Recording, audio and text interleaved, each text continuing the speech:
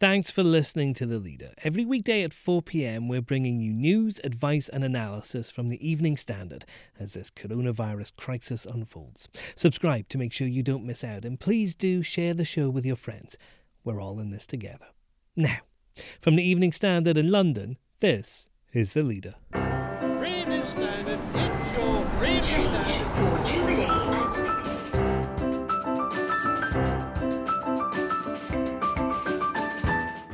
Hi, I'm David Marsland. This is London in lockdown. He was arguing with a police officer. He was in a full mask, and then there was about 10 police officers around him, and then someone shouted that they're shutting the shop. The Evening Standard's Barney Davis tells the Leader podcast about police instantly cracking down on people outside for non-essential reasons. Also, already these games have cost an estimated £10 billion, and the Japanese government had pushed back previously on any postponement because they were warning that some of those venues might not be available. Sports correspondent Matt Magendi as the Tokyo Olympics is finally postponed. And I've just got to keep going. This is my mission. This is my purpose. The nation's PE teacher, Joe Wicks, has a phone chat with our features writer, Katie Strick. Is he the first British star of the coronavirus era?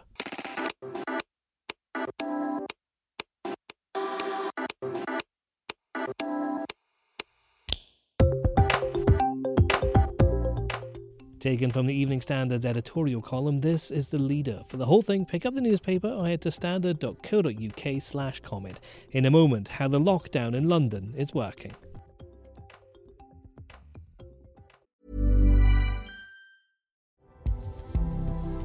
This edition of The Standard is brought to you by the AXA Startup Angel Competition. I'm Sharmadean Reid, founder and CEO of The Stack World, and I'm here to help you turn your business dream into reality. There are 6 chances to win the competition, including 2 top prizes of £25,000, mentoring from myself and leading UK founders, plus business insurance for a year thanks to AXA.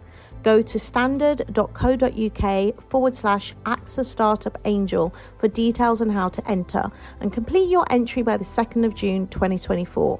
Good luck. It's that time of the year. Your vacation is coming up.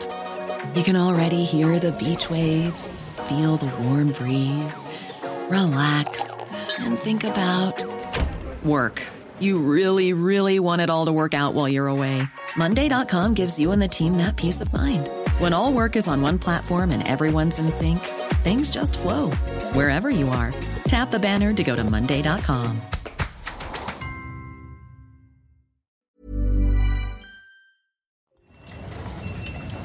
This is Vauxhall Underground at 7 a.m, the day after Boris Johnson put the UK into lockdown. Every beep is another passenger going through the gates.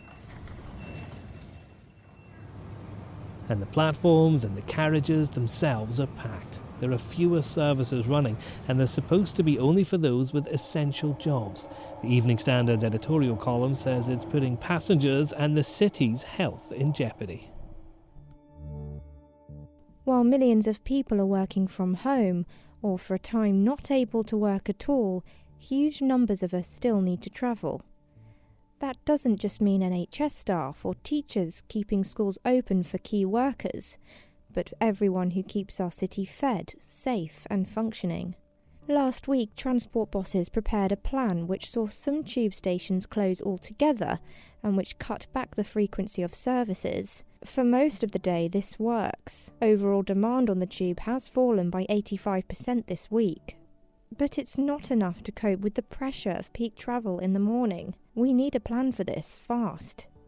The order from the Prime Minister is clear, and it is right. Travel only for essential reasons and keep apart when you do. If your journey isn't essential, stay off the underground. So there's a lot of adjustment to do in this new lockdown that we're all going through. But how did London itself change? Evening Standard reporter Barney Davis was out in the morning observing social distancing rules, and he's with me over Zoom now. Barney, what did you see? Well, yeah, just basically I've been cycling around, not going on public transport, and coming back from Waterloo Station, which was completely deserted as I saw it. There was a couple of people coming through, some NHS workers who were very concerned about the stuff on the underground. And then kind of coming back home, cycling down Dalston around, Shoreditch way. The police were out in force. Are they? I saw just one of those small mobile phone kiosk things you get in the side shops of off licenses, and he was arguing with a police officer. He was in a full mask, and then there was about 10 police officers around him, and then someone shouted that they're shutting the shops, and so I stopped and then started to film. And the police were just making him pack up his stuff and get going, and he was doing it as quickly as possible. So they're taking this extremely seriously then?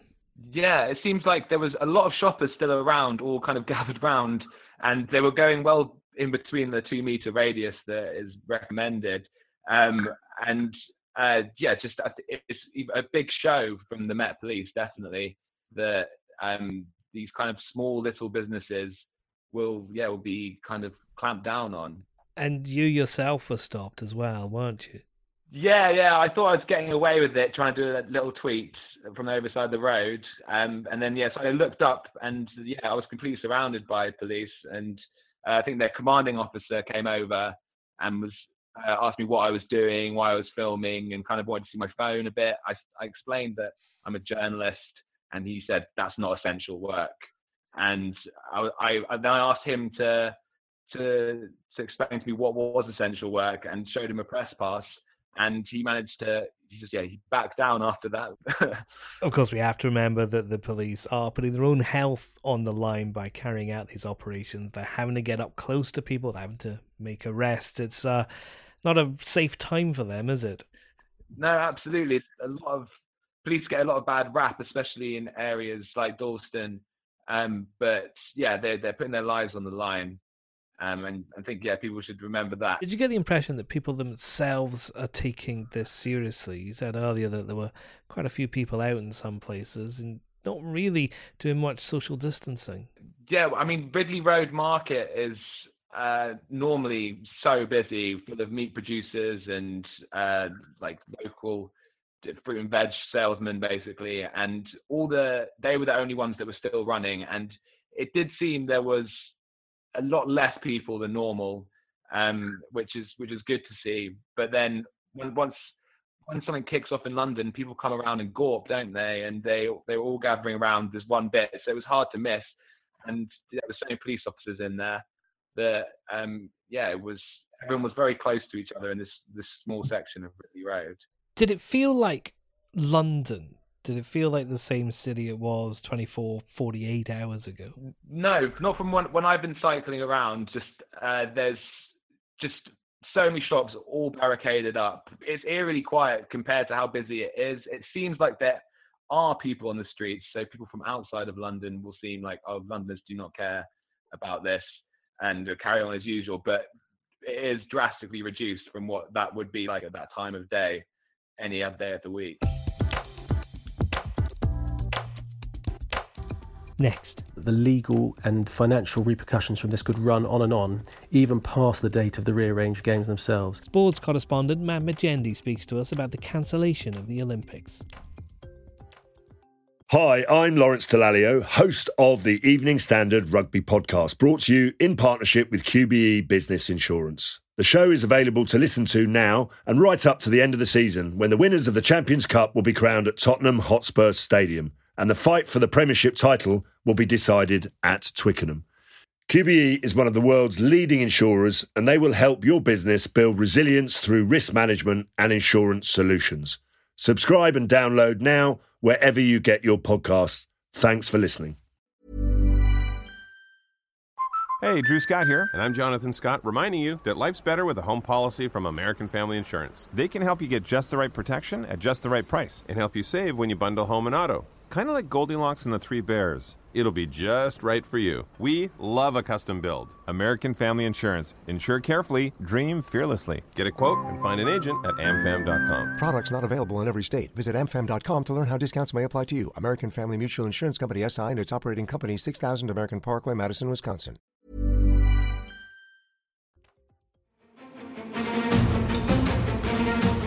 It had been expected for a while, but the Tokyo Olympics will not be happening this year. More than 600,000 overseas visitors were expected to travel to Japan for what is the world's biggest sporting event. Our sports correspondent Matt Magendi joins me now. And Matt, what's happened here? So Tokyo 2020, both the Olympics and the Paralympics have been postponed until next year. The decision was reached by both the Japanese Prime Minister Shinzo Abe and the International Olympic Committee President Thomas Bach via a telephone conference call they held today.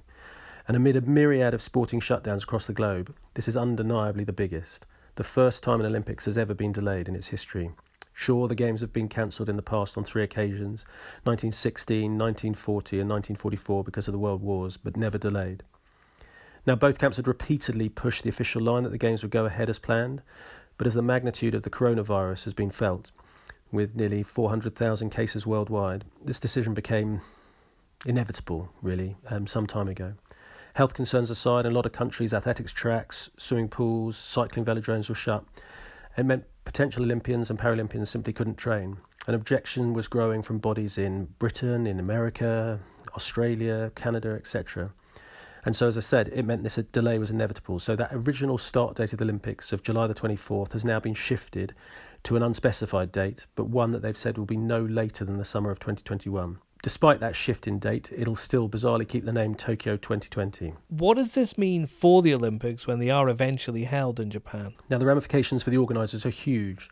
Already these games have cost an estimated £10 billion, and the Japanese government had pushed back previously on any postponement because they were warning that some of those venues might not be available to use in a year's time.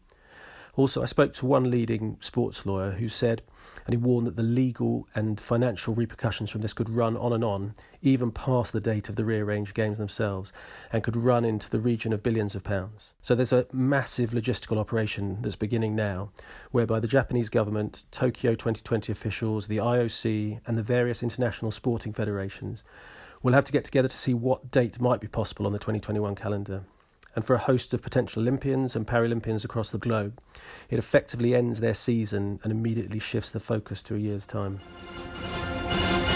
And we have more coverage of the Olympics postponement online at standard.co.uk now.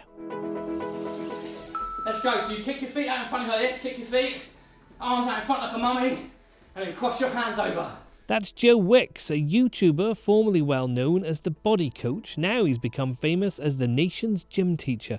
His first 2 classes for children have been watched by millions as parents try to keep their kids active in self-isolation and a little less bored.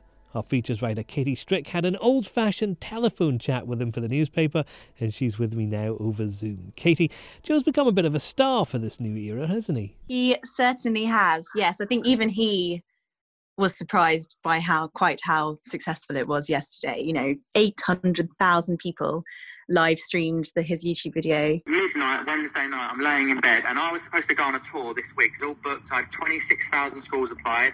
I chose 12 schools. I was going to be all up the country. And I was laying there Wednesday night when the schools got shut, and I was like, do you know what? I'm not going to give up. And I thought, don't just do one a week and just trickle along. Like, let's do PE every day. Let's show these kids that we can do something, and I can be there for the parents. 1 and rest. Right, warm up complete. Now, unlike me, you're into a bit of exercise yourself, aren't you, Katie? Have you tried out any of these workouts? It's funny you asked, actually. I did yesterday. It was the first time I've ever had to do a workout as interview prep, but I was planning on doing a lunchtime workout yesterday anyway. So when Joe said yes to an interview, I thought this is my perfect opportunity. It would be rude to interview him without trying it myself. So I tuned in at about midday before I had my lunch and gave it a try in my living room. Come on, let's go, everybody. 3, 2, 1, let's go. So let's go. 30 seconds and we're off.